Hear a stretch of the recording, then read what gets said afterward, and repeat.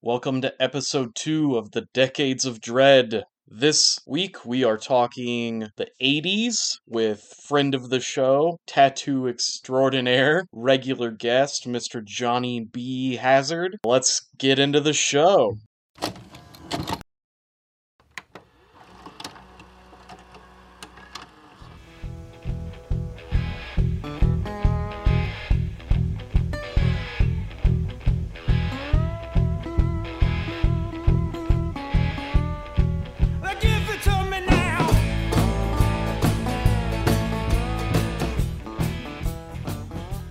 Who is Jim O'Rourke?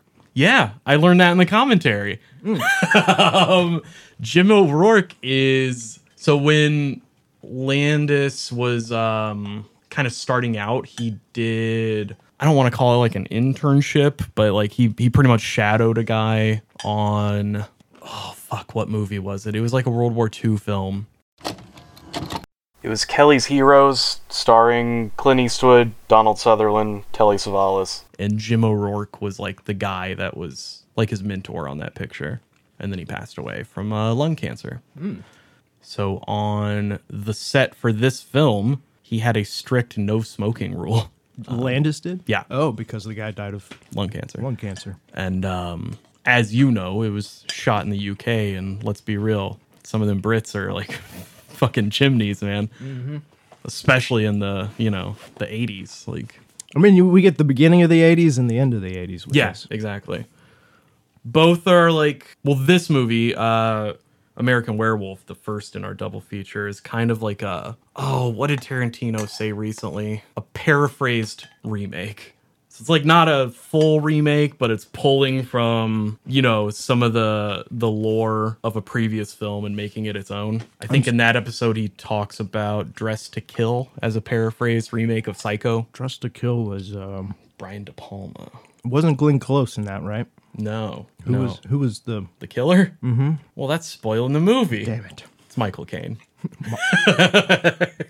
Michael Caine in drag. Which is But what about my cocaine? right, we talked about that. Boy, if you think Percocet's gonna stop you up, I'm almost done. I'm gonna keep all this in. For those of you who don't like the sound of chewing, too bad. I also hate the sound of chewing, but I edited most of it out. You're welcome. Do you own the Blob remake, or did you have to... I owned it. Oh, did you? Yeah. Fantastic. It was like a $5 copy. Oh, the old DVD version of it? Mm-hmm. Yeah. But it has the cover that I prefer. Yes. With the all pink one? yes, with the Yeah. with the boy's face getting The boy. the boy. The football player's face getting melted off. That's the one I had, and I just recently upgraded it to Blu-ray. How was that? How was it? It's got reversible artwork, so it also has the boy poster design. It's good. It's got a lot of stuff in it. The commentary I watched was like the director, the special effects, the head of special effects, and Joe Lynch was like the moderator, filmmaker. Joe Lynch, who did I don't even know what his most famous film would be. Everly, maybe. It's been a hot minute since you and I have done a recording. Indeed.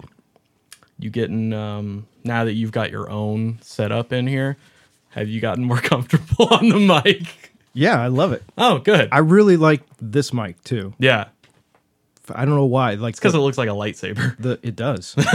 hilt, a lightsaber hilt. Which, hey, this movie American Werewolf has a little Star Wars tie-in to it Yes, it does. because of old Rick Baker. 6 degrees of Rick Baker. Yeah. Well, it's like half a degree from Rick Baker. Yeah, let's kick this thing off. Should we tell the people who you are? It's in the episode description. Yeah, I mean, that's fine. You sound so disappointed already. Just like, god damn it. Yeah, we're here with Mr. Hazard. Yep, my name's John. I'm a recovering werewolf addict. Lycanthroholic. Yeah, we're on episode 2 of our what I deemed the Decades of Dread, which is our Halloween spooktacular. You gotta cut in with like Spooky Castle Thunder Castle Thunder? Like, yeah, that's like the name of like the file Oh, okay. that I have. Oh, God. Oh, you have a file. I have a sound file. Wow. Castle Thunder. All right.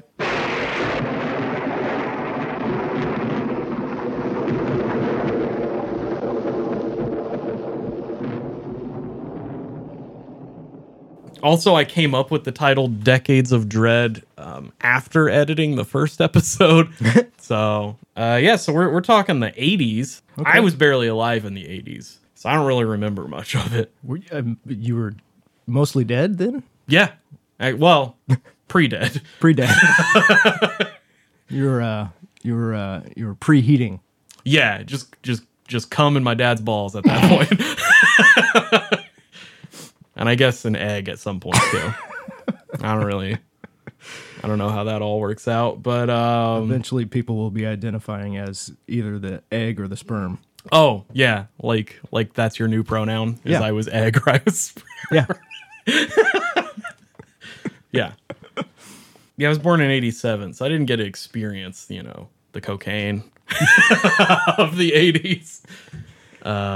It was mostly you could just feel the ripples coming off Of cocaine? of the decade of the cocaine ripples. Yeah, in the form of Alf, mostly, which was primarily fueled by cocaine. Willie. Yes. So I didn't get to experience a lot of these movies as they were coming out. I mostly experienced the 80s via TV and TV reruns because my parents weren't good at parenting. So Would you say they were evil? I wouldn't go so far as to say evil. I would say narcissistic, Okay. which I don't know. That's getting there. Yeah, it's close. So I also didn't really get to experience much of the politics of the 80s. Your Reaganomics, your Iran Contras, your Oh, the greatest AIDS hits. epidemics, failed war on drugs. Yeah. Hence the cocaine. Yeah. But I don't know. I mean, like movies are a reaction to the times. I don't know. It's near impossible to make a film that doesn't say something about the time that you're living in. Yeah. Which is just to say, same thing with like American Werewolf and The Blob. Despite how, I don't know, looking at The Blob, it's a goofy sci-fi film, but I don't know. Maybe The Blob is fucking Reaganomics. We'll figure it out. Maybe. We'll fucking figure it out. Could be the unstoppable thirst of consumerism. Yes. Well, there's also some shit in it. We'll get into that one in a minute. Okay. We're scratching the surface of the 80s with two, as I said, kind of remakes or reimaginings. During the decade where the slasher was king, we opted to not talk about any slashers today. Because that's rote. Anyone would think to do a Friday the 13th Sure. talking about the 80s. Yeah. And we're not. No. We're not that predictable. No, this podcast started with Halloween 3. I'm a loose cannon, baby. You watch it. I mean, I'm a rebel, a loner. I don't want to get mixed up with a guy like this guy. No, exactly. So we're kind of focusing on two films that are very special effects heavy, though. Yeah. Which, boy, is a breath of fresh air in a post-Marvel world. Yeah. God, it's so nice to just see a big pile of pink goo just eating the whole town. Yeah. I love physical effects. Right? So we're kicking off a little double feature here with American Werewolf in London from 1981, directed by John Landis.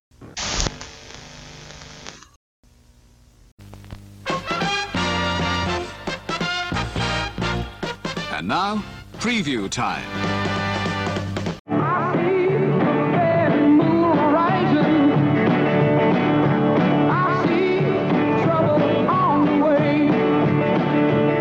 Next Friday night, on the eve of the full moon, a special sneak preview of An American Werewolf in London. From the director of Animal House. A different kind of animal. An American Werewolf in London. Rated R. Check newspapers. The nicest manslaughterer I've ever met. That's what I hear.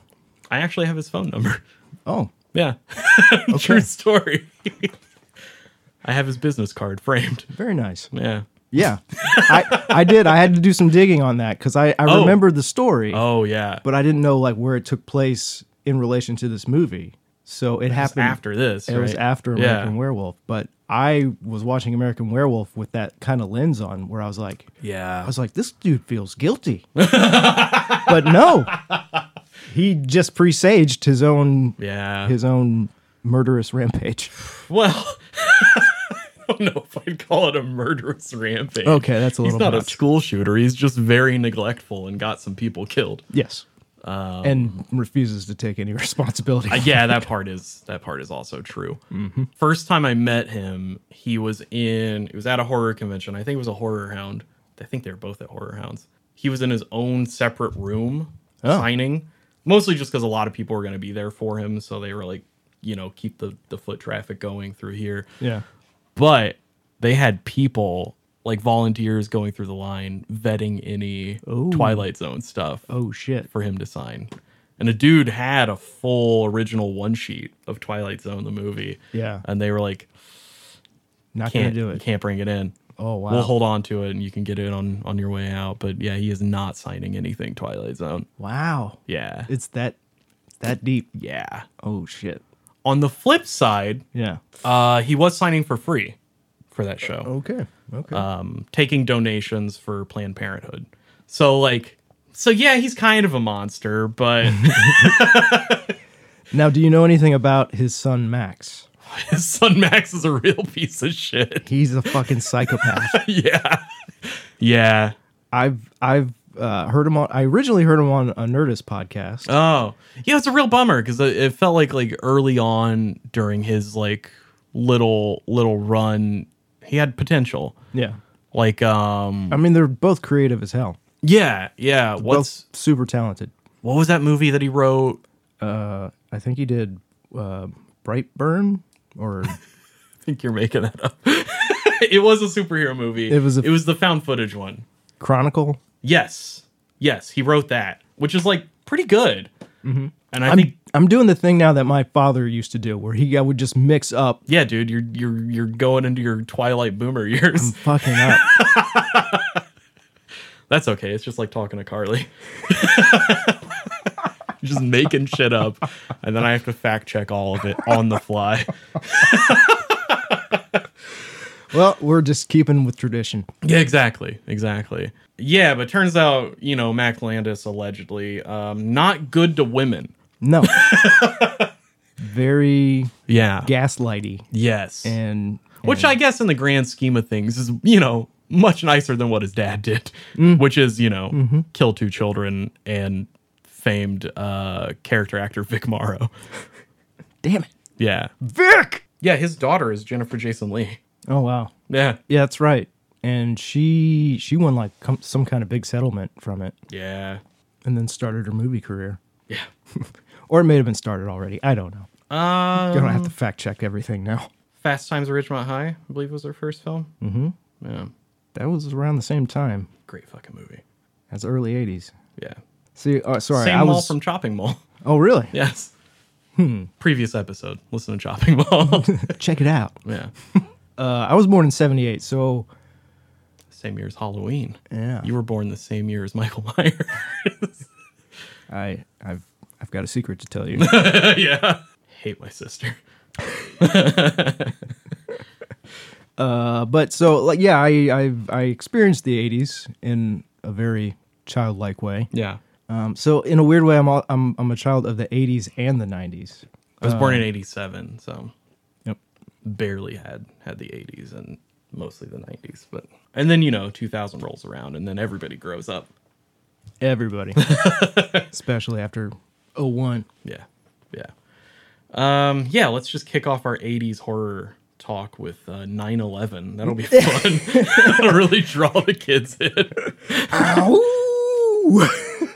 Look, I already got into this in the 70s episode that I'm firmly planted that the release of Shrek was the beginning of the worst timeline. I'm gonna have to agree with you. Thank you. Thank you.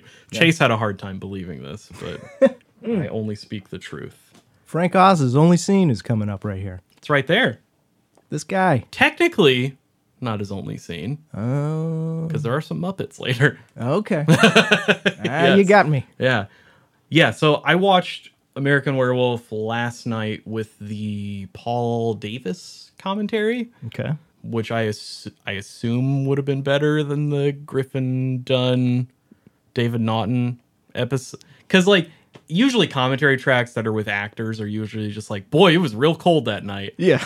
You're like, cool, thanks, man. That really gives me some insight into the filming process. Good job, knuckleheads. Paul Davis wrote like a companion book called Beware the Moon, and he did the documentary that's on this disc, also called Beware the Moon. I don't know if you watched that at all. And did he have a direct part in the film itself? No, he's just like a film scholar for Okay. for this film in particular. Okay. I actually was at the premiere for the Beware the Moon documentary. I need to check that out. It's really good. He goes to, like, all the filming locations, finds a bunch of the actors, like, you know, current day, track down the original Slaughtered Lamb location, which it looks the exact same as it did even, you know, back then. Good old England. Yeah, right. So that dude was like chock-a-block full of trivia. So that was a good listen. Highly recommend. Let's see. Let's talk special effects in this real quick here. Yeah, Rick Baker. Old Ricky B, who started out. You know about the Howling situation that he had with Joe Dante? I do not know about this. So he had a very busy 1981. Because The Howling came out the same year. Howling came out the same year. The Funhouse came out this year, which he did the effects for. Ghost Story and this all came out in 81. And Good he worked Lord. on all four of those films. So he did a lot of the design for the werewolf effects in The Howling. But as Joe Dante was starting that film, Landis then started this film, and Rick Baker had a handshake agreement of, like, because this script had been kicking around since Landis wrote it when he was 18 years old. Yeah. And I think he had always been working on it in one way or another. And, you know, once he met Rick Baker on his first film, Schlock, which is it's a comedy about a, you know, rampaging monkey. Oh, okay. Yeah. I know. And Rick Baker played the monkey. Okay. And made the suit for it. He had a handshake agreement of, like, if you ever get American Werewolf going, I will drop anything to work on that. Work on a and he werewolf had just movie. so happened to be working on The Howling at the time and had to be like, okay, I'm going to leave Rob. I'm going to leave my good buddy Rob Bottin here. He's going to do your effects for The Howling. I got to go work for Landis. It's like, you guys are fine. You're in the hands of the boat monster. Yeah, well, I mean, I think that was Rob Bottin's first film, and, you know, then he went on to do The Thing. So, like, he's just as good as Rick Baker. Yeah, the werewolf in The Howling is, I mean, Yeah, probably right up there with... I prefer this transformation Sure. in American Werewolf over The Howling. Mm-hmm. Howling has a lot of, like, bladders and shit. And It's just like, this looks painful. Yes. In American Werewolf. Yeah, it does. Plot crunch for American Werewolf here. You're just gonna crunch it out. Yeah, we're just gonna get in there. We're gonna bop it. We're gonna flick it. We're gonna Oh my. we're gonna crunch it. Can I just say Please do. that when I was a kid, I wanted nothing more Than to be a werewolf. than to be a werewolf. How did I know that's what that sentence was gonna be? Now, little did I know Yeah. that I would grow up to be the world's hairiest man, except for the top of my head. Yeah, the irony. In a way, I got my wish. God, I'd kill for some hair. Even if I could just... My hair, facial hair, just grows in all white trash like this. I don't even have to work on this. It just looks all stupid like that. Great genetics. Goes great with the hat. Thank you. Thank you. You're welcome. I can also blame my father for the genetics and the alcoholism. So American Werewolf. Thanks, Dad. Yeah, we get the story of two American tourists, David and Jack, backpacking across the English countryside. Griffin Dunn, David Naughton, respectively. Griffin Dunn in particular is, like, so goddamn charming in this film, even as a corpse. He really is. He really is. This was his first film too. You want to be his friend, Yeah, even as a even zombie. as he's decomposing in front of your eyes. Have you ever seen Scorsese's After Hours? No, but He's the lead in it. I didn't know he was in that. Yeah. I've never. Was that like early or late 70s? I think it was 80s. It had to be 80s because that movie is fueled by cocaine. Like, Okay. and by that I mean Scorsese was high on cocaine when he made it. It's like it's kind of one of my favorite subgenres in film that there aren't a ton of anymore. The One Crazy Night subgenre. Yeah. So it's just Griffin Dunn just like Yeah. trying to figure some shit out in one night. No, I've seen Bringing Out the Dead, which is the same Oh yeah, kind of setup. not as much cocaine. Well, I mean, maybe Nick Cage. Yeah, yeah, He's the human equivalent of cocaine. that is true. I am a walking brick of cocaine. So after stopping off at a particularly spooky pub, the Slaughtered Lamb, they find themselves on the moors. Beware the moon. moors. Stay off the moors. I literally wrote the quote. I knew you were going to say it. The two are attacked by a wolf.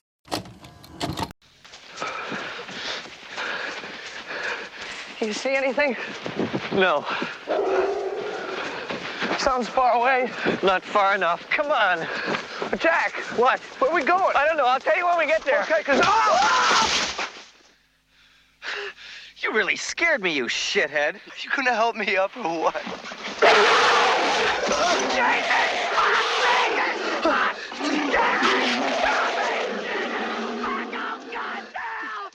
Jack is mauled to death. David suffers some light scratches to the face and chest, I guess. Wakes up in a hospital. He and I both instantly fall in love with Nurse Ginny Gutter. She's the kind of lady that just makes you want to run naked through the woods. God, you're not wrong. Also, she cuts up his steak for him. Like, I love this woman. I was watching the scene, didn't remember it, and I was wondering if she was going to do like airplane sounds as it went. They don't have airplanes in the UK because everybody can fly. Mary Poppins? Yeah, you knew this. Okay. I think that's an old Mr. Show bit where he's like, You cannot fly. Only British people can fly. You shouldn't try to fly, and you shouldn't listen to British people. That's why they had to invent radar. this is true. After release from the hospital, he moves in with her, just moving right along. That's a Muppet movie reference. And then he slowly starts to succumb to the beast. Fucking metal, dude. Keeps blacking out, having weird-ass dreams. Wakes up in the zoo at one point. Also, Jack's been slowly showing up, slowly decomposing. Yep. With every appearance. Just constantly telling David, like, you should probably just kill yourself, dude. Like the best of friends. Yeah. And then we pretty much we're at the transformation scene already. I don't know what you can say about the transformation that hasn't been said before. It's visceral. It feels painful. It's very sudden. Like It he's is. just sitting It there, is. and all of a sudden, It he starts screaming. intercuts from a montage. Yeah. Like he's walking around the house, Yep. and then You go from the song changes, and then he's Bad Moon Rising. on fire. Yeah. Yeah. And he has to strip Yeah. immediately. Yeah, the use of Bad Moon Rising fucking rules, by the way. All of the music in the film is perfectly picked. All of the songs have moon in the title or in the lyrics, to which in an interview John Landis said that that's just some bullshit that an 18-year-old would write. Yeah. And he's not wrong, but it works. But if you're going to do that, just like lean in 100%. Yeah. After the transformation, Werewolf David goes on a killing spree. The best of which is the businessman in the tube, Yeah. Michael Carter, who went on to play Bib Fortuna in Oh, really? Jedi. Had no idea. Yeah, that's another Star Wars connection to this film. Next day, Jack shows up in a porno theater with all the victims, and they plead him to kill himself. David transforms again and destroys Piccadilly Circus, dying in the process. And then we get blah blah blah blah blah blah bang bang bang big blue moon blue moon dit. Paul Davis tells a wonderful story. I think it was John Landis' story that he retells on the commentary about Eddie Murphy going to take a date to see American Werewolf in London. Yeah.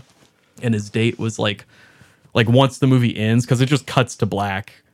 Once the movie ends, Eddie Murphy's date was like, what do we do? Like, it's just over? Like, it's done? Yeah. And Eddie Murphy said, yeah, it's telling us it's time to go home. Let's get out of here. That was the main criticism from Ebert's review on this movie. Oh, well, he's full of shit. He gave it like 2 out of 5 stars or something like that, which he's just dumb. The guy's dumb. He is dumb. I mean, he did only write porno films, so like you would think the porno in American Werewolf in London would have gotten an extra star. In the script, that was supposed to be a cartoon theater. Oh. So when Landis did his initial scouting, that particular theater was a cartoon theater, because they used to have cartoon theaters in Piccadilly where you would just drop off your kids and like go shopping and shit. Right next to the adult theaters. Well, it took him so long that by the time he went back, all the cartoon theaters were porno theaters. So in his script, David transforms in a cartoon theater, which means it's filled with children, which means David mauled a bunch of children to death in the original script. Wow. Yeah. That's even. It's fucking dark. The movie's dark already. Yeah. And that would made it. I can't imagine it being darker than it is. Yeah. Huh. Speaking of dark, hey, we're at that scene where he has the nightmare about the Nazi werewolves. Going from Muppets to Nazi werewolves. Yeah. Was this the first time in a film where there's like the double wake up from a nightmare? I don't know. Probably. Because I remember. All right, so the first time I consciously remember watching this movie was with a buddy in high school. Yeah, it's a good time for it. And the flashback scene, specifically that one. That one is the living room that it's taking place in was fucking weird, because I'm sitting in my buddy's house. Yeah. And the living room in the movie was very close to the living room I was sitting in my buddy's house. And then the double nightmare wake up happens. Yeah. And like, this is before I've done any drugs in my life. And I'm already like, what the fuck is reality? Yeah. What is going on right now? Like, man, if this is what it's like without drugs, I can only imagine what it's like with them. I didn't really need to do any. None of us did.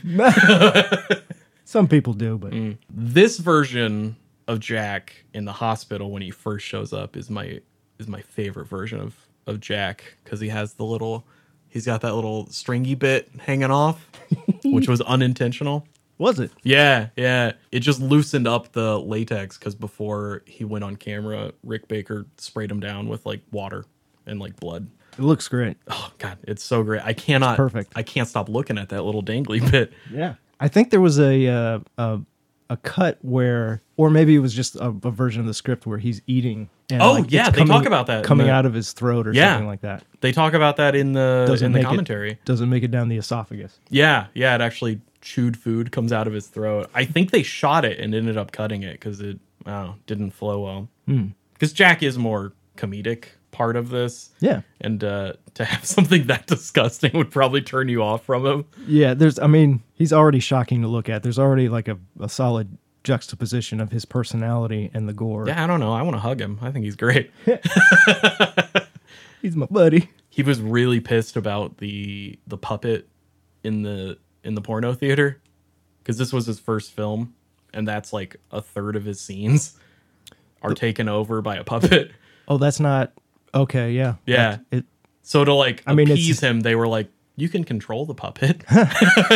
And I mean, he's doing the voice work of it. Yeah, it's his voice. Yeah. I mean, he's doing the fucking guy who played the fucking thing in the fucking Lord of the Rings. He's nah, dude, you're talking to a guy that does not give a shit about Lord of the Rings. Gollum. Hell yeah. Nailed it. First try. There it is. And whoever that actor, Andy Serkis. He's Andy- doing an Andy Serkis Yeah. before Andy Serkis. A proto Andy Serkis. There it is. In Piccadilly Circus. Holy shit. Yeah. I need a nap. Well, it's only 1 p.m. There was a sequel written by Landis that was going to follow Nurse Alex because she gets scratched by the werewolf at the end of this film. And then she was going to be the next werewolf, and Dr. Hirsch was going to be like taking care of her. Like she becomes a recluse, and every full moon Dr. Hirsch has to like chain her. Like lock her up. Yeah. So her name is Alex, not Nurse Hoo-Ha like I have in my notes. Yes, her name is Alex. Okay. Look, I didn't know her name was Alex until I looked it up. Most of mine, she's just Nurse Ginny Gutter. But the interesting thing was she was going to be like haunted by the corpses of Jack and David. Oh, man. That could be really good. Yeah, I would have loved to see it. But unfortunately, Polygram, who put this out, the company got folded into another company, and the script just fell to the wayside. And then it reverted to like TriStar or something like that. Yeah. Rick Baker built his crew out of fans.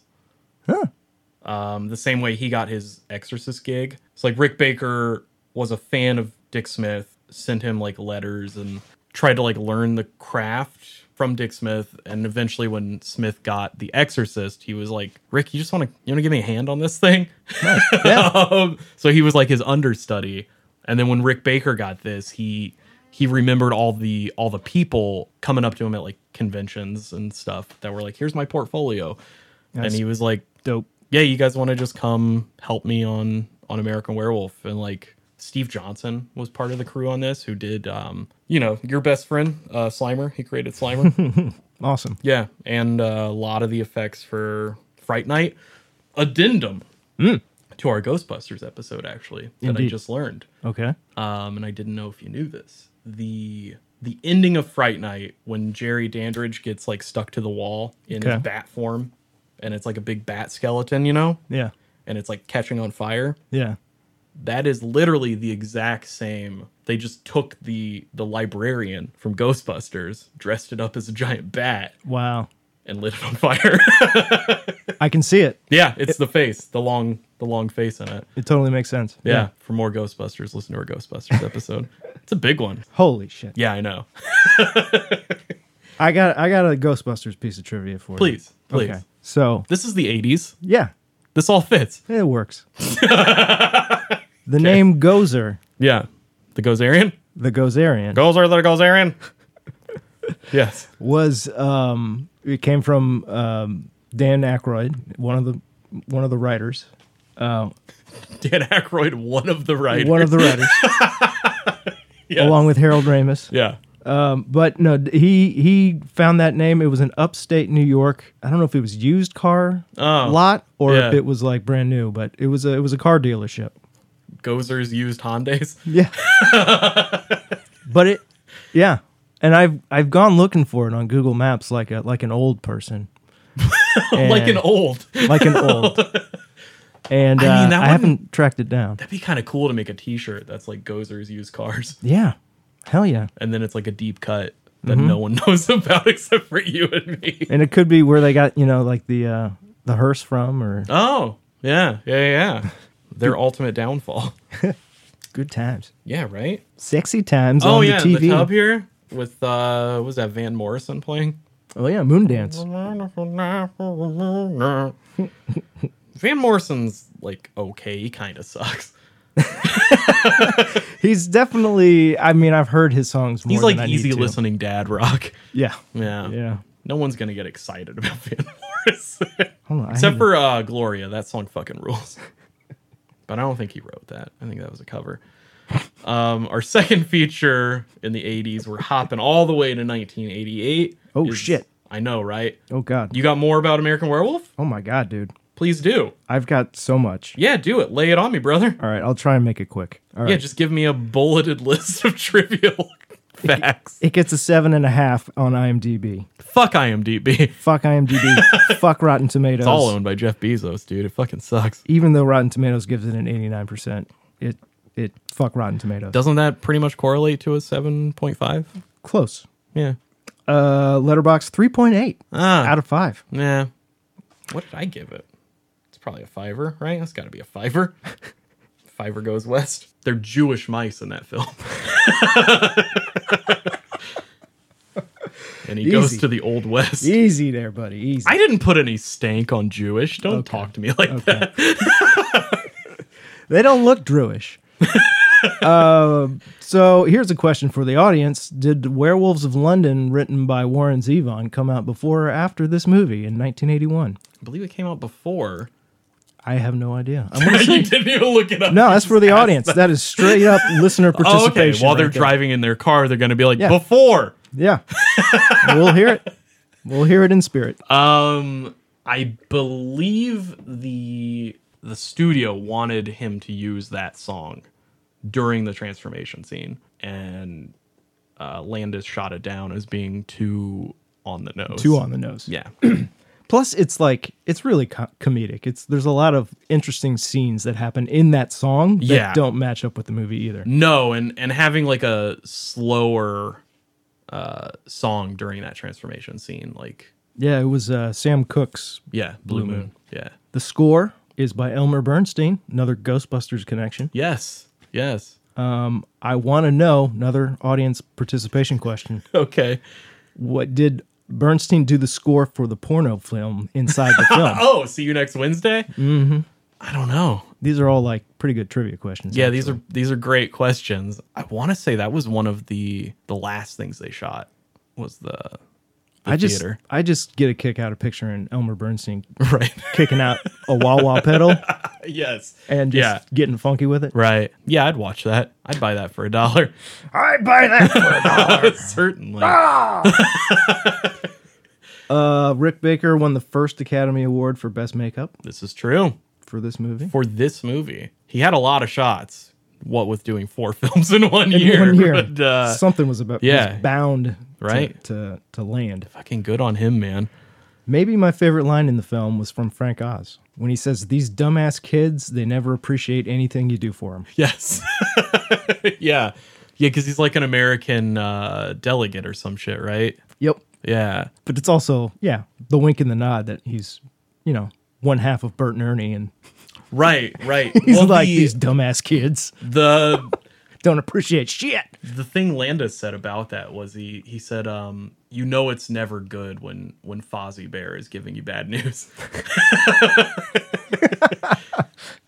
It's never good. Yeah. Also, Frank Oz was very appreciative because Landis would use him in little small roles like throughout his career. Oz was very appreciative because he went on to direct films as well, and he was like, "Oh, this like it trained him to how to talk to actors, and like how that process works." Yeah. Because he did Little Shop of Horrors. So he just ended up yelling at everyone? Is that what he learned from Landis? Yeah, probably. Mostly. Okay. Yeah. There's a point where David tells Nurse Hoo-Ha Yes. that he's a werewolf. Yeah. I'm a werewolf. Have you ever had the opportunity to tell somebody in earnest that you're a werewolf? No, but one time I took a piss next to David Naughton. And does he piss like a wolf? Yeah, I was tempted to look over and say, I'm a pepper too. But I didn't think that was the time or the place. So I have. But I have seen that dude's dick a lot. You see it in real life. You see it in the film quite a bit. And in movies. It's on full display. Yeah. After the zoo, I believe. Mm-hmm. No, I was at a Stephen Wright. Great dick, by the way. Can we just call this episode Great Dick? Yeah. Okay. Decades of Dread, the 80s. Great dick. See you next Wednesday. Yeah. No, I was at a Wright. Stephen Wright concert with a buddy of mine. Yeah. And I was still not quite in my right mind. And I was telepathically sending jokes the whole show to Stephen Wright. Did he know this? I assumed he did. Yeah, because he was using them. He was killing. He's doing great. Which in turn means you were killing. That's right. Yeah. I'm kind of a big deal. Yeah, So kind of a big deal. kind of a big deal. Honk honk.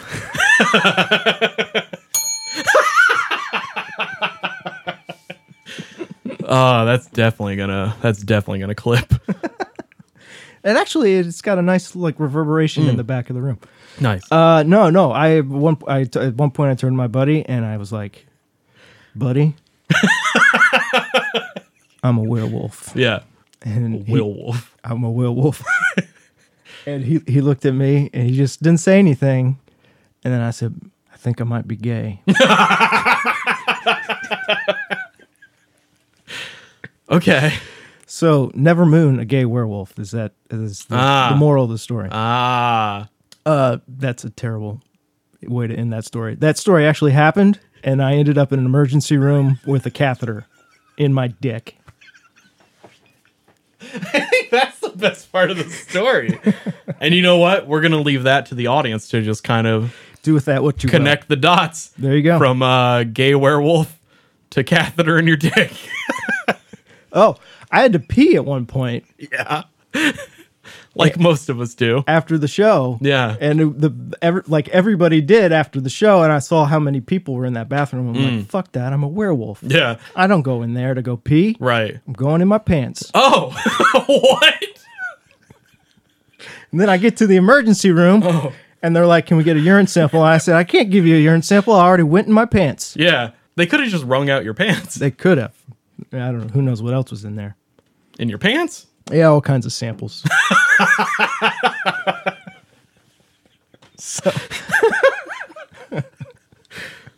So yeah, and then you end up with a catheter in your nurse hoo-ha. Yeah. Yeah. And your night is ruined at that point. You might as well be a werewolf. Yeah. I'm sorry for your loss. Thank you. Of your pants. I'm sure they had to throw those away. My mother shows up. Oh. First thing I say to her, I look her dead in the eye. I say, "I have a tube in my dick." Yeah. There you go. Wow. Anyway. To have a mother. Moving on. I don't know what the fuck just happened. I don't either. No, none of that was written down here. Yeah. Oh. Why were you looking at your phone the whole time? I'm just trying to keep my place. Just trying not to keep eye contact with you. Oh, God. Oh, it feels good to laugh again. Oh, boy. What happened? I don't know. Never had a catheter put in. You're a lucky man. Yeah. I mean, this is my first broken bone down here on my foot. Oh, man. Yeah. Congratulations. Had my first stitches this year. It's been a lot of firsts this year. We're only wearing one Ska shoe today. Yeah. Where's the other shoe? You can't skank when you got a broken toe, brother. Is it? Please tell me it's at home on a shelf on display. No, I don't. Do I look like the type of guy that has like dressers and shelves? You do for the DVDs. So. I have various piles. There's varying degrees of clean, sir. Okay. I see. It's a highly evolved system. Exactly. Gotcha. No, I just got a pile of shoes by the door. This is apropos of nothing, but I just, and the last one was was totally connected. You know it. This is. I'm sorry, we're off the rails. Oh God, I love it. We'll hate those rails. Fuck those rails. I just want Harry Carey to come in during the sex scene in the shower to just like narrate the hot werewolf on nurse copulation. Yeah, that's whatever. Okay. Well, if the moon were made of cheese, you know. We all know it's not made of cheese. But what if it was made out of barbecue spare ribs? Would you eat it then? Oh God, I would. Let me see if you know what's interesting about that sex scene is that they were doing the hanky panky in the shower, which first and foremost is never as fun as they make it look like on film. No, Second of all, dangerous. It is. It's a young person's game. It really is.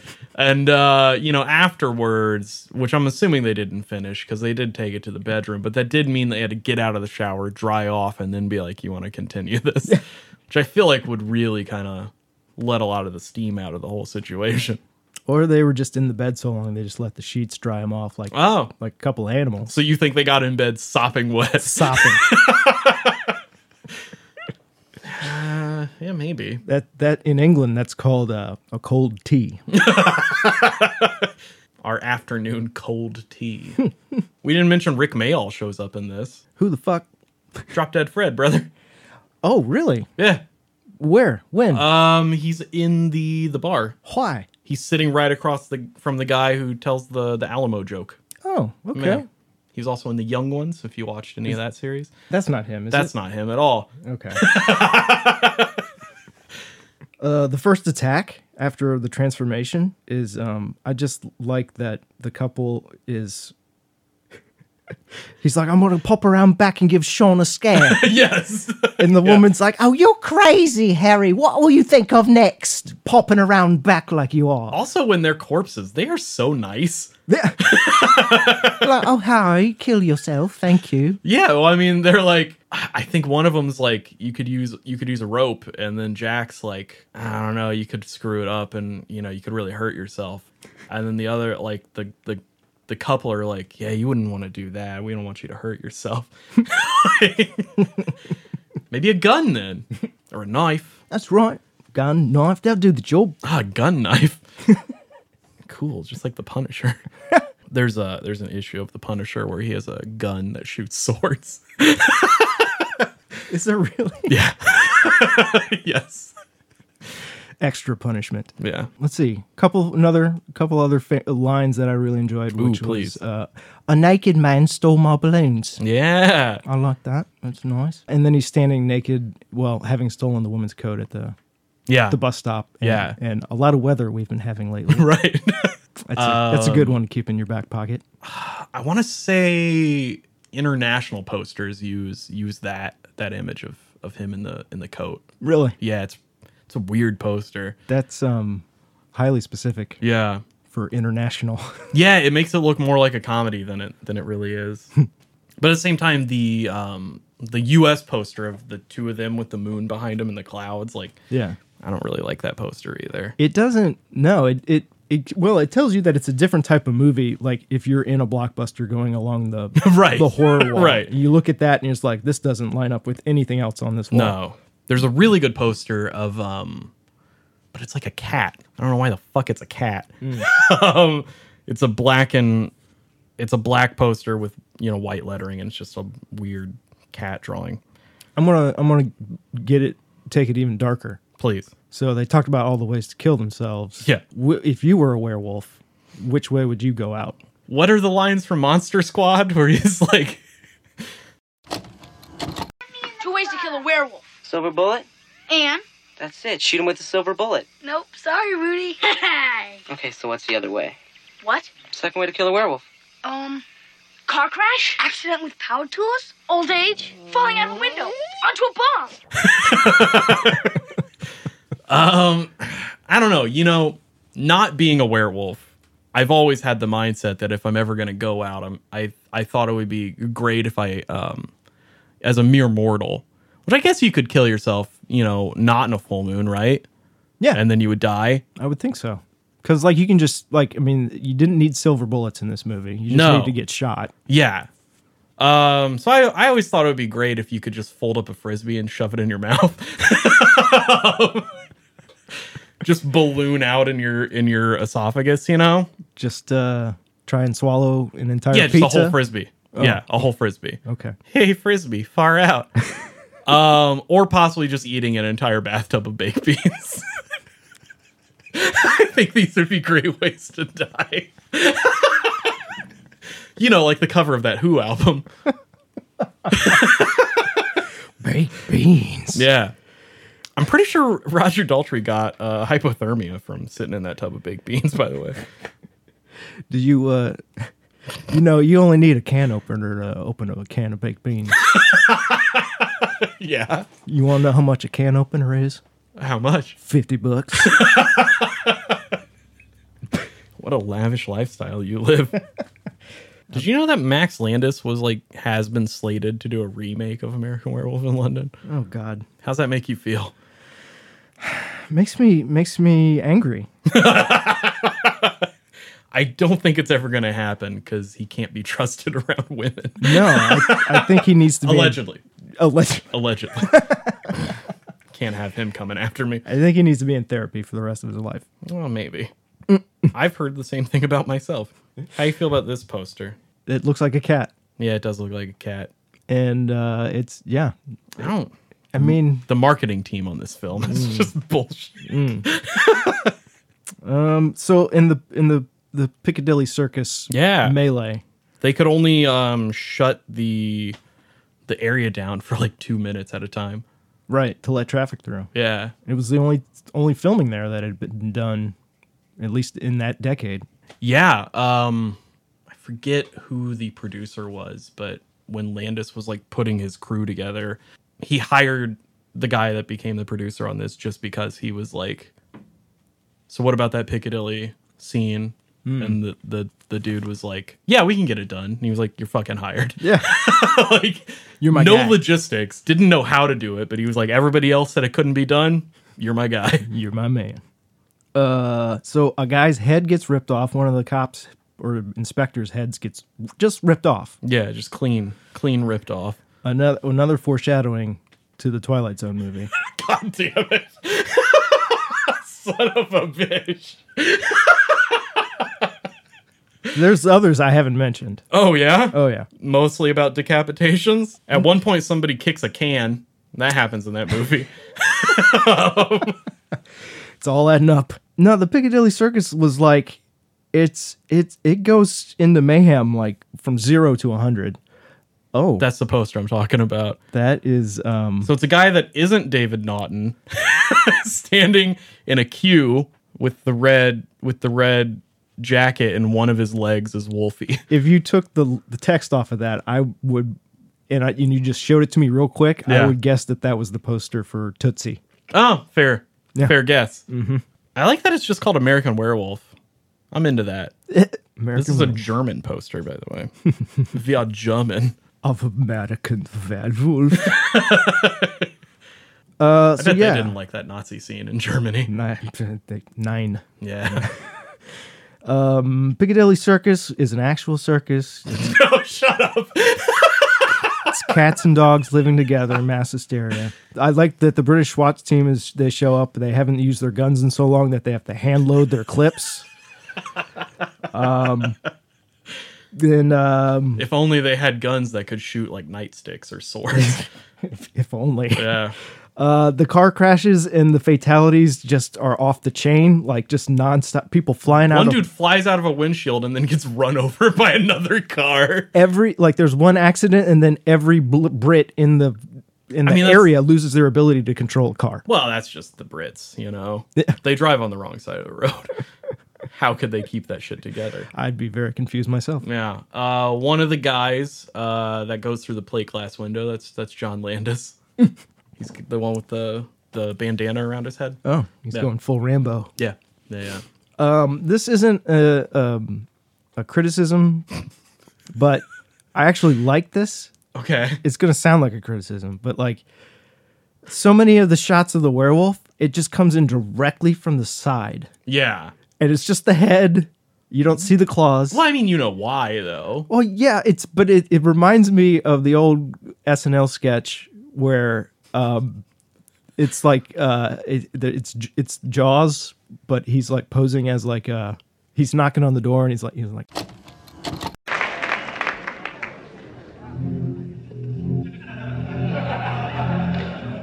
is it?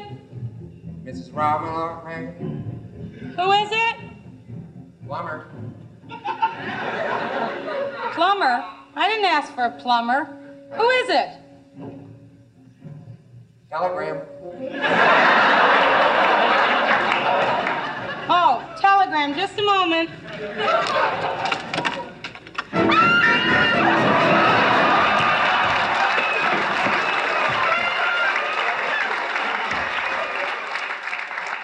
comes in from the side and eats the person through the door. Yes. And that's what the werewolf head reminds me of. And I like it. Yeah. Well, so like logistically, the werewolf is like a wheelbarrow kind of puppet, Yeah. you know? Yeah. So you have a guy moving the back legs with like rods. Mm-hmm. And I think it's an actual like person wheelbarrow like walking with their hands. Okay. That's why you never see like the back of the werewolf. Yeah, like when it's creeping down on the subway from that. That's the best shot in the whole fucking movie. I love that shot. Because it cuts like right when the werewolf gets into frame. It is so good. And then it murders Bib Fortuna. Who is a disgusting Twi'lek, and he deserves everything that came to him. If he had died, then we wouldn't have gotten Book of Boba Fett, which is a great world to live in, because that series was hot garbage. Never watched it. Yeah, you're not missing a goddamn thing. Unless you want to watch an old fat Boba Fett just sit on a throne for like 10 episodes. Why didn't they call it that? It was a little too long. Just bad marketing, you know? Old fat Boba Fett. I would watch that. Yeah, I would too. Oh, here's the head. Oh yeah, this is your guy. This is your favorite guy. Go pop around, give him a scare. Oh shit. All right, on to our second feature here. I cannot wait to see what your bullet points are for this film. Okay. Second feature in the 80s here, we're on to 1988's The Blob, directed by Chuck Russell. When it comes to entertainment, you can't beat a good film. So let's take a look at what's coming your way. The USA Today said what millions of terrified moviegoers are thinking. There should now be an entry in every Home Fix-It manual. Never plunge the blob.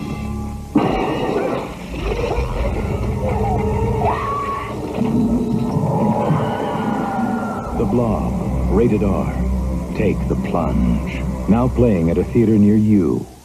Who is not a murderer. Famously... Allegedly. Has not killed anybody.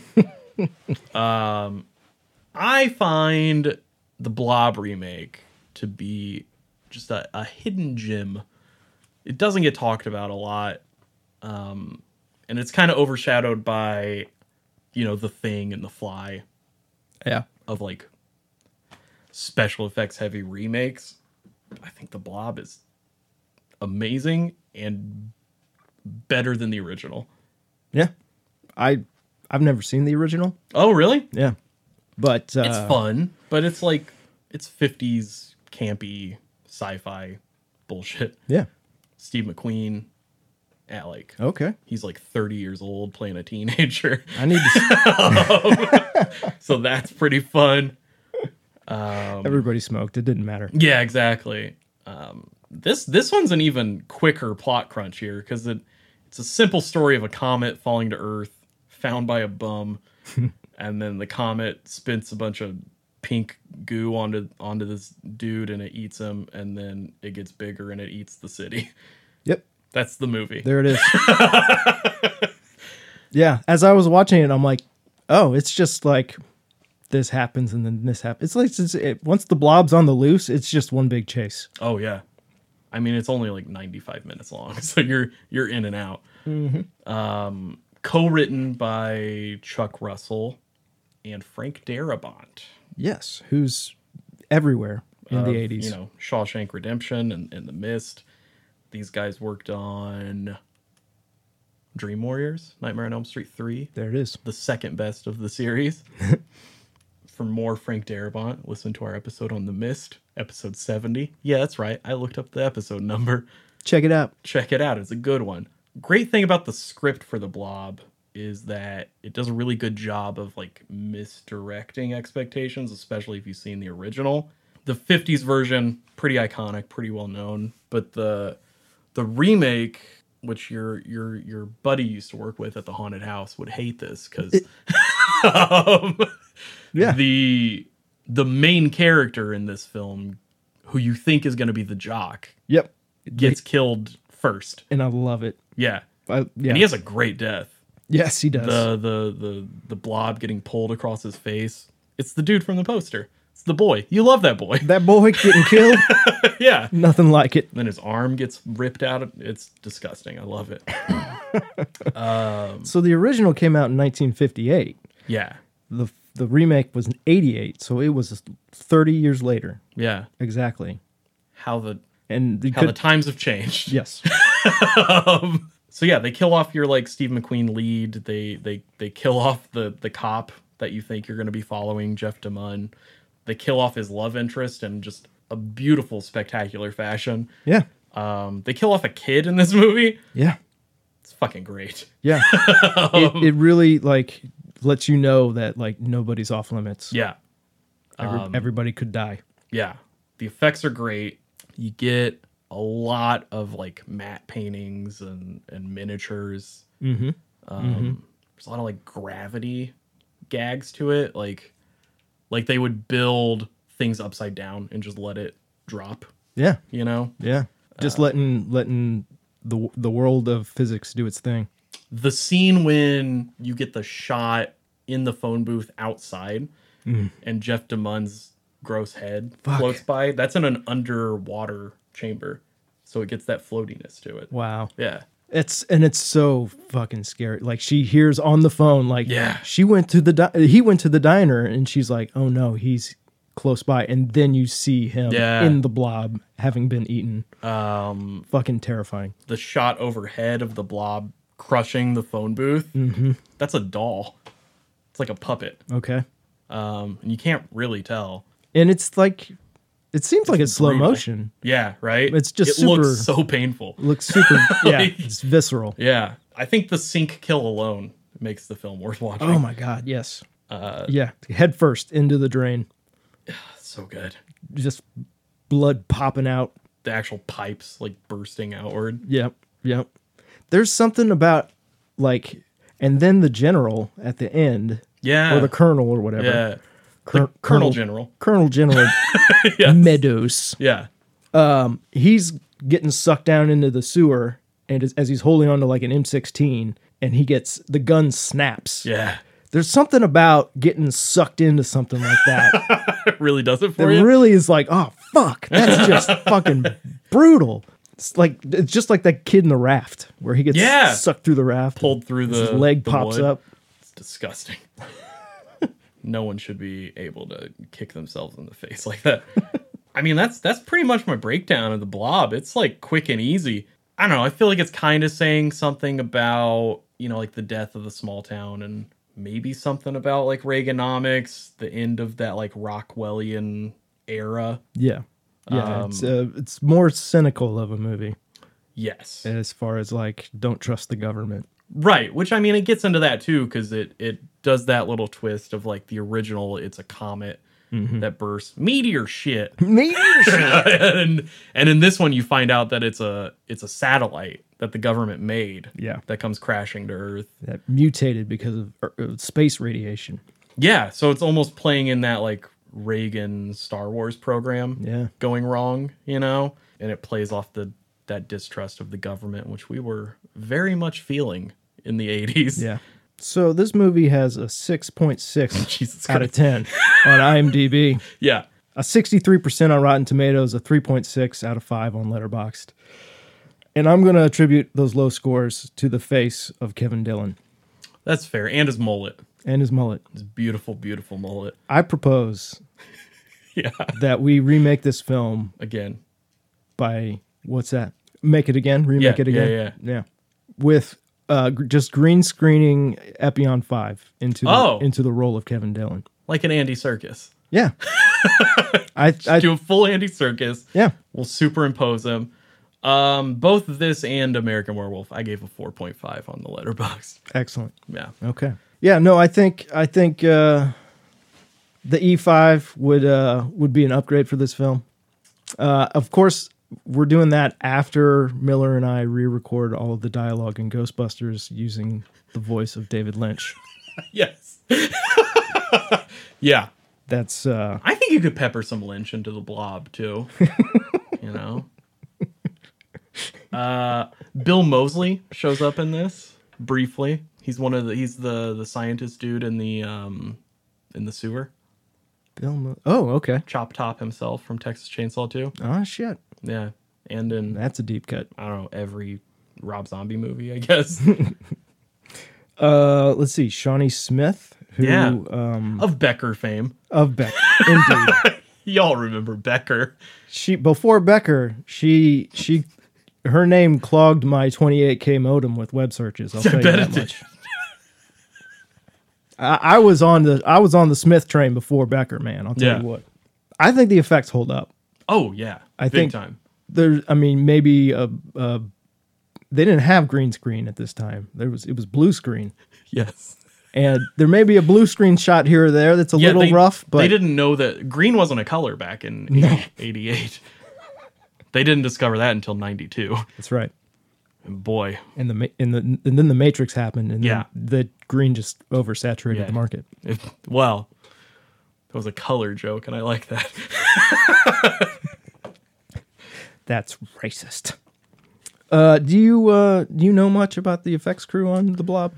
Because I don't. Not a ton. I forget the name of the guy who was like the head of the effects, but he was on the commentary that I listened to, and I don't know. It's always, it's not fun to listen to artistic people talk about shit that they made in the 80s because they're constantly just judging it. So there's a lot of him on the commentary being like, yeah, it doesn't look very good. And I'm like, shut the fuck up. It looks amazing. Yeah. Yeah, there's like, shut up, take the compliment, move on. Yeah, from in The Blob, it's progression going from, just the little blob to the bigger blob. Yes. These are technical terms. Yeah. Yeah. They do a great job at like doing that progression and the growth, and I'm curious to why they picked the pink, because like it was pink in the original. Was it? Yeah. It was color in the original? Oh yeah. 58. Hell yeah. Leading the way. Well, I mean, Wizard of Oz came out in 38. Yeah. Before my time. Yeah. So, but you did notice there was no green in it though, because no green. Yeah, 92. No. Great year for green, which is weird because Wall Street was such a big film in the 80s, and I think that's where the actual color came from Wall Street. Okay. Because he's like, you're painting me green with envy, and they were like, we're gonna need a color to go along with that phrase, with that name. Do you think the use of cocaine maybe have enhanced our vision to where we were then finally? That's when we found green. That's when, yeah, probably we could finally hear and see. Yeah, I feel like they were really green. pushing the boundaries with LSD back in the 70s. That's when we found purple. But cocaine, they were rolling up all these these $100 bills to snort up all their cocaine, and they were like, what if the color on this money was more vibrant? Can you imagine? Yeah. Just open your mind up real wide and say, what if? Yeah. This money, like, what color is this? What should we call this? Just wasn't just gray. Yeah. And lifeless. Yeah. So the movie starts out, there's a crane shot goes from a cemetery to the football game. Yeah, well it plays on that like death of a small town Rockwellian thing of like, totally does, doesn't it? Of like, I was just gonna say, if your football team is playing directly next to a cemetery, it doesn't mean your football team is doing very well. Like, it's not. Maybe their mascot is the tombstone. You don't know. Okay. All right. I mean, look, I don't want to get too regional or anything, but there's a town not too far from us, Martinsville, and their high school mascot is a well. So that sucks. Yeah. I don't know if you know much about architecture, but that is literally just a pile of rocks with a bucket attached to it. Poor dumb bastards. Yeah. So do you think Epion 5 would be comfortable being a bad boy, drinking, smoking, wearing a leather jacket, and trying to take his motorbike off of sweet jumps? I know he's more of a Vespa guy than a motorcycle guy. But even better. Yeah, and he did just start drinking beer recently, so life is looking up for this man. Yeah, I think it's a possibility. Okay. He recently discovered Coors Banquet, which is very exciting. In much the way that Columbus discovered America. Yeah, which is to say that he basically hit a rock and was like, yeah, this is probably India. This looks like a good time. Yeah. So I like how the friendly hobo gives Kevin Dillon applause when he eats shit on his motorbike. Yeah. And then steals his Coors Banquet can. Right. Right. And then proceeds to crush it with a cast iron skillet. I think it's a pretty good method that he wears as a shoe. Which is I mean, that doesn't all happen in the original, but it is a bum that gets eaten by the blob first. But they do reverse photography. As you would. Yeah. The original blob is more like it's like borax slime. Like it doesn't look as cool as the remake. Does it look like baking soda and yeah, but it's like vinegar? Jell-O. It's like translucent. Okay. So there's a convention that happens every year. I forget where. It's like outside Philly where they do this show called the Blob Fest, which is just it's a blob convention. It's a little horror show. And there's a guy. Why Philly? That's where the original was shot. It's like Okay. outside of Philly. It's like a suburb of Philly. Okay. There's a guy, I don't know his name. There's a guy who's called the keeper of the blob. Mm-hmm. So it's this one dude who actually has a piece of the original 50s goo from the blob. He's going to unleash it back on the planet. Yeah. In the original film, there's a scene where, the blob attacks a movie theater and everybody runs out of the movie theater screaming, and they do a recreation of it every year. Oh, where you wow. watch the blob in the Colonial, the name of the original theater. I kind of wish that the remake used the Colonial theater because it's like a really cool, old school kind of theater. I got to say that the theater that they did use, one of the things my adult brain didn't compute was like them finding the emergency exit in that theater, and then it's an emergency exit into a dead end. Yeah. I'm like, that's not up to code No. whatsoever. Not at all. No. Somebody fell down on the job there. Well, that's why this town's going to shit, The zoning committee This alone. town is a death trap. Yeah. Isn't there one door that they try that's like chained? It's too? chained. One and of it's the an exit. Yes. Yeah. It's chained, and these fucking monsters, dude. What was the movie? The Garden Tool Massacre. Yes. That's excellent. Good time there. Do you think Elmer Bernstein scored the Garden Tool Massacre? He did, using only garden tools. Oh, so talented. He's a talented man. Talented. My favorite line in The Blob is, "Kevin, don't eat with your face." Yeah. The mother to the child. The great scene that Chuck Russell claims was a real story from a kid that he went to school with, which is always the like, that's like a legend. That's not a real thing. Is the ribbed scene? Yes. He claims that he went to school with some kid that bought some prophylactics at the local pharmacy and then went to the house to meet the girl's father, and turns out that guy worked at the pharmacy where he bought the condoms. The father just like ribbed. It's like, I mean, if I was the daughter at that point, I'd be like, what the fuck is happening right now?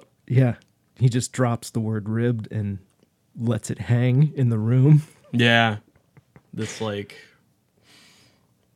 look, I don't want to call him a discount Eugene Levy, but but he's got some real Eugene Levy vibes. Absolutely. Good casting on his part. Yeah. I'm sure they got a deal. They got a deal. Yeah, you get him and catering. It's a 2-for-1 deal. The craft cart is more than just slices of American cheese. Which is all I think about when I hear craft services. I'm just like, is it just a table? You're spelling it with a K every time. Yes. Oh, gotcha. It's just full of cheese. Yeah. Just all in individual plastic packages. I'm like, Yeah. I'd lose weight on that diet. Well, it's also tough because, cameras are rolling and you can't be making sound. And I don't know if you've ever tried to stealth remove the plastic from a cheese slice. That shit ain't easy, man. It can't be done. I tried it. I love that the fact that the guy who's supposed to be the hero is eaten. God damn it! That whole sentence. You nailed it. You got it, man. You're a professional. And then in the following scene, his dickhead friend is also eaten. Yeah. As he's trying to feel up Erica Lenyak. Yeah, but that dude is I mean, look, he's skeezy. He's kind of a rapist, but boy, is he charming. He's got a full bar in his trunk. Yeah. Which- With the multiple senior rings that he gives out to my girls. God, yes. Yeah. Which I saw, and then I saw it on her neck, and it took me that long to put the whole thing together. Yeah. Kind of reminds me of Clint Howard's character in Rock and Roll High School. Like, just kind of skeezy, trying to get with girls as much as he can. What's up, ladies? I do appreciate that he did have a Fred name tag on his shirt. That was pretty great. Mr. Swinging Good Times is here. Or he also reminds me of the Crispin Glover's friend in Friday the 13th Part 4, Teddy, who's on typing on the fake typewriter. He's like, "You're a dead fuck." With friends like these. Yeah. I swear. Yeah. It's a real bummer that I missed the 80s for the most part, you know? I feel like I really, really could have shined, you know?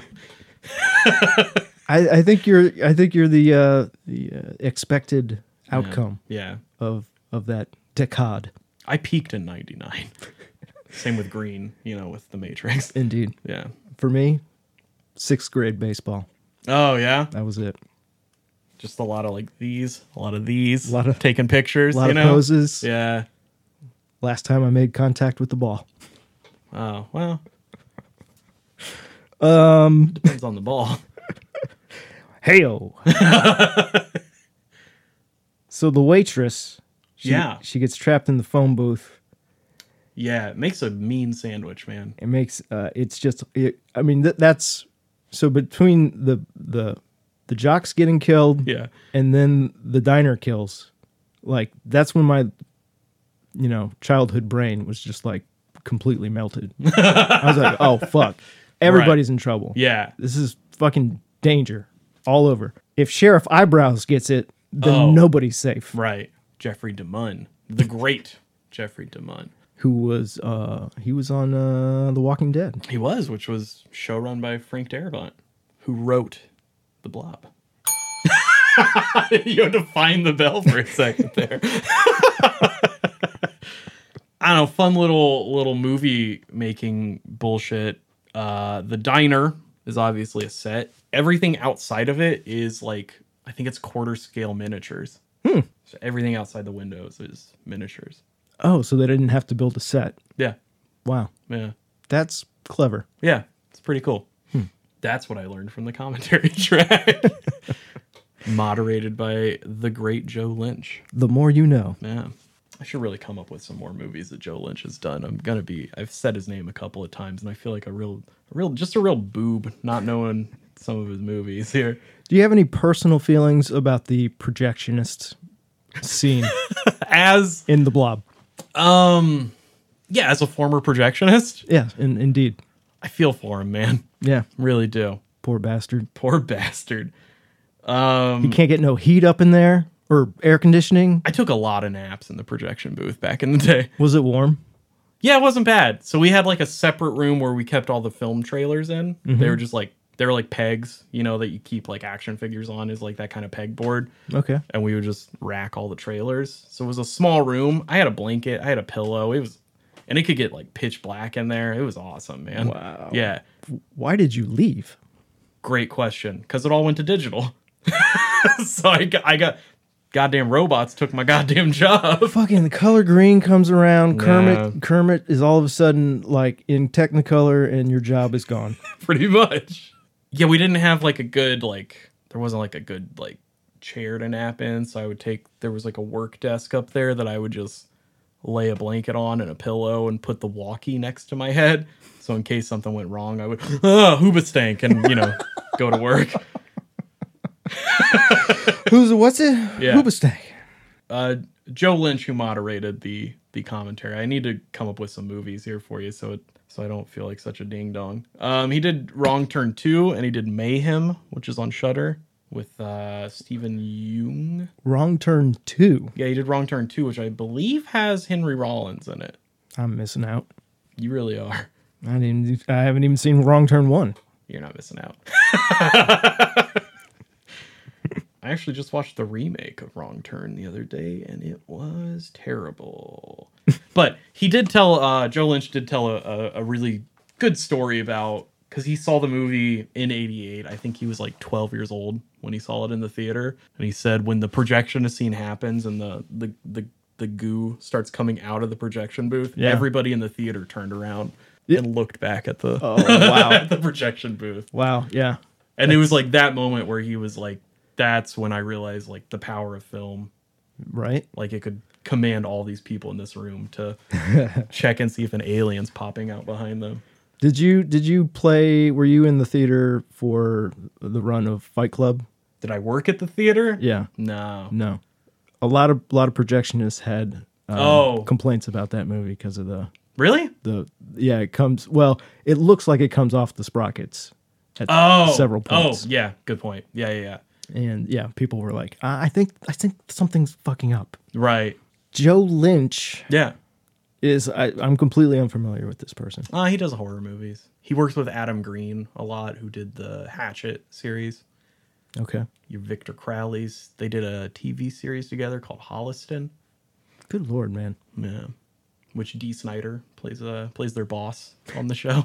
With good or bad dental work? Great dental work. Okay. Dee Snider in the show, like the two of them work at a public access like TV station. Yeah. And they have a show called The Movie Crypt where they just talk about horror movies. And Dee Snider plays the boss of the station. But he's fully Dee Snider, like he's dressed as a woman, basically. Okay. And a lot of the series is very ambiguous if like Dee Snider wants to fuck Joe Lynch or not. He's kind of playing himself. Yeah. And he's constantly hooking up with like, I don't think you see a lot of the people that Dee Snider's hooking up with on the show, but they all have very ambiguous names. Like Pat. Joey, Billy with an IE. Yeah. Mm-hmm. It's a good show. It's a nice little series. In the series, Adam Green is like kind of the main character, and his he has like a invisible friend that follows him around and gives him advice, and it's Dave Brockie from Gwar playing his character in Gwar. I like it. Yeah, it's a good series. Check it out. It's on Shudder. Who's the sponsor for this episode? I haven't had any sponsors in a while. Why has anyone contacted you? I haven't heard from Hard on Jeans in quite a while. Oh no. Yeah, they might have dropped us at this point. We're gonna have to get them on the horn. Yeah. I mean, I could plug my buddy's Halloween Blood. Oh, okay. He goes by the name Bad Blood. Okay. Like on Instagram. I think that's on Instagram. Just on a corner. You just gotta find him. He's out there.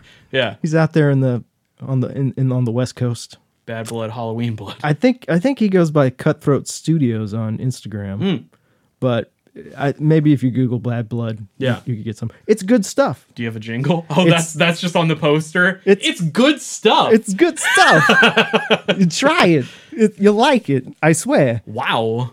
Oh my God. The passion. It's blood. It's like real.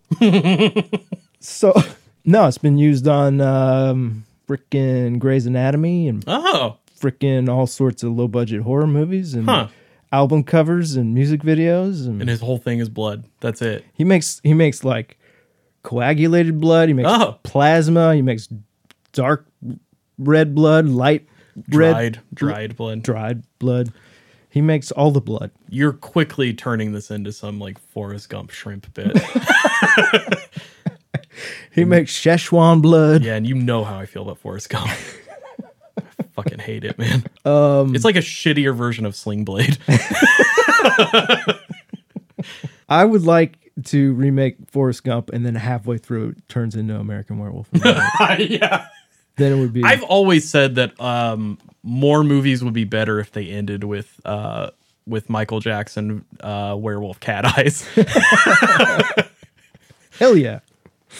I don't think I have a whole lot more here. Like little baby Haley Joel Osment, Forrest Gump gets on that bus and the He's feather got floats away. He's got the cat eyes. And then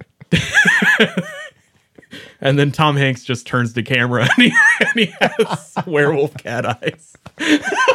And then Vincent Price laughs.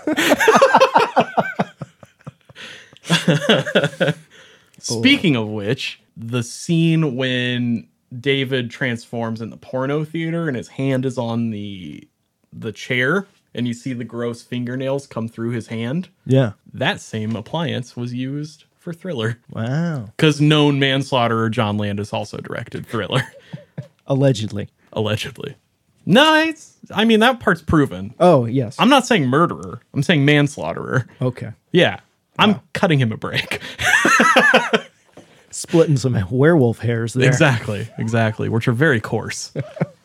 So it's hard to do. Mm-hmm. My least favorite line in The Blob. Yes. Is after the snow machine blows up. Yeah. And the Blob gets frozen. Kevin Dillon says, "What a rush." Why you hate that so much? I think you just hate Kevin Dillon. I do. I think. Oh, okay. It's not a hidden thing. I just want to punch his face. Yeah. He has a very punchable face. That's why I want to redo it. I like the part when the government like rounds him up and puts him in a truck, and then he's like, "Fuck this," and just jumps out the back of it, leaving Shawnee Smith to like fend for herself. He literally bails. Yeah, it's great. It's great. I love it. All right, fuck this. I'm out. Yeah, it's like that scene in Evil Dead when Ash is like, "We need to get Linda out of here," and Scotty's like, "That's your fucking girlfriend. I don't give a shit," and then just walks into the woods. Good luck. Yeah, fucker. Yeah. Yeah, I mean, it's not like I don't know, The Blob's not a super amazing, noteworthy, gonna change your life kind of film. It's good special effects. It's fun. A kid dies in it. Check it out. Yeah. Joe Bob says check it out. The kid you want to see dies in the movie. So, Yeah. Yeah. like, I'd be fine with both of them, honestly. that gets me to 7 out of 10 right there. Yeah. And, you know, you can fill out a couple more stars just for from special effects. Effects, casting. Shawnee Smith, who I know you got a thing for. Yeah, man. Watch out. What else was she in? Set my modems on fire. Pre Becker. What was her thing? What got her on that modem? It was The Blob, man. It was The Blob? That was the only thing I knew her from. Oh, okay. And it was later on that she was in the Saw movies. Yeah. Which I never saw. I see what you did there. Yep. Yeah. Not a one? Not a one. There's like 20 of those fucking I know. movies. I've missed all of them. You didn't miss anything. Oh, shit. I've seen, I think, all of them. They are that memorable. Can't remember if I did see all of them. Okay. Definitely saw the first one and second one in theaters, which she's in. I've met her before. What's it like? She smells great. Which, does that mean she smells like hot dogs or something more like floral? Yeah, like lavender hot dogs. Yeah. I am rigid. Ribbed. I don't know, man. Is that it? I'm feeling pretty good. You got any good little hidden gems, little standouts in the 80s? Horror wise that you wanna pop in here? Well, I mean, there's a lot of 80s horror. There's a lot of slashers. There was a television series that Rick Baker did the effects for, I believe, well after the American Werewolf. Yeah. And I think it was just called Werewolf. Oh, yeah. It went for like one season. And it was on late at night, and I watched it whenever I could. It was like super like adult. Yeah. And I shouldn't have been watching it as a kid. It had a DVD release. But the werewolves were fucking... Those are the quintessential werewolves in my brain. This is a question I have for you, actually, about werewolves. Okay. Are you a wolf style or like a bipedal werewolf? Oh, man? as far as... So I guess that boils down to, are you an American Werewolf style wolf or a howling? That's not really the line I draw in my brain, but I like the question. Thank you. Thank you. I spent a lot of time thinking about it, i.e. I just made it up. The method of locomotion. Yeah. I ideally, and to me, they will do both. Oh, okay. So like if you wanted quicker traversal, you could drop down on the haunches. Yeah. It's this perfect mix of like wolf and human. Has that ever happened in a film though? I mean, I'm sure in the CG, computer generated era, we've probably seen some wolf drop down on the haunches. Probably in the But like in the Howling, they could not pull that shit off. No. No, but yeah, it may have happened in the... In that Benicio del Toro Wolfman remake. What's the one with Selena the vampire? What? You know, Selena, the Mexican pop goddess. I don't think. No, I'm kidding. No, I don't. No, no, it's Kate Beckinsale. And yeah, exactly. That's what I'm talking about. Underworld. That's it. Yeah. I never saw those. We should do a werewolf movie called Underwear. Oh, and it's never mind. No, there was a bad '80s werewolf movie with Mariel Hemingway. Okay. That I think that werewolf might have done both. Oh. Bad effects though. Yeah. Not as long of a snout as I would like to see on a werewolf. Sure, certainly. I like the longer snouts. I do too. I don't like the stub. The Lon Chaney werewolf or wolf. See, that's the difference. There's a werewolf, a wolf man, and a wolf man. Yeah.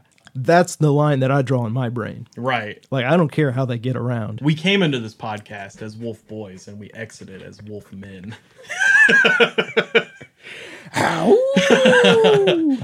You know, I prefer the transformation in American Werewolf, but I don't prefer that werewolf. I don't like the quadrupedal.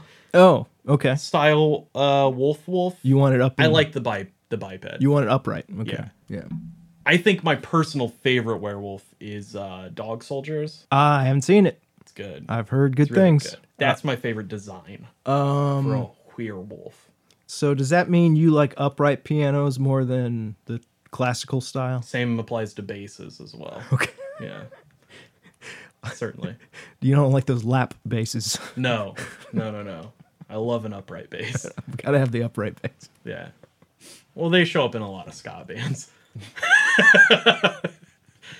All right, we've derailed this podcast for the last time. It never Captain got Piet. It never got on the rails. No. All right, let's kill this thing. Let's go talk to some dogs outside, see what they're all about.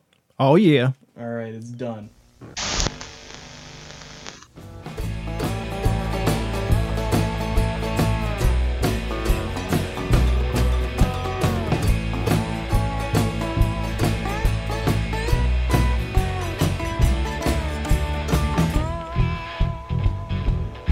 Thanks again to Mr. Hazard for joining on the show to talk about 80s horror. Follow him on Instagram at Johnny B. Hazard, or just search Johnny B. Hazard Tattoos. If you're in the Indianapolis area, keep an eye on his Instagram for when his books open up again. And I think he's launching a podcast possibly soonish. I think he's banking episodes right now, so keep an eye out for that. I've already recorded some stuff with him there. If you want to follow the show, you can follow it at Electric Monster Pod on Instagram, or you can follow myself at Aero Soul Pro, AEROSOULPRO. I've got one more show for 2022. It's a 2-day show. Indianapolis Fanboy Expo, November 12th and 13th. Just a 2-day show. It's a little sci-fi convention. Spread the show to, fans of the genre. And thanks for listening, guys. Next week is the 90s.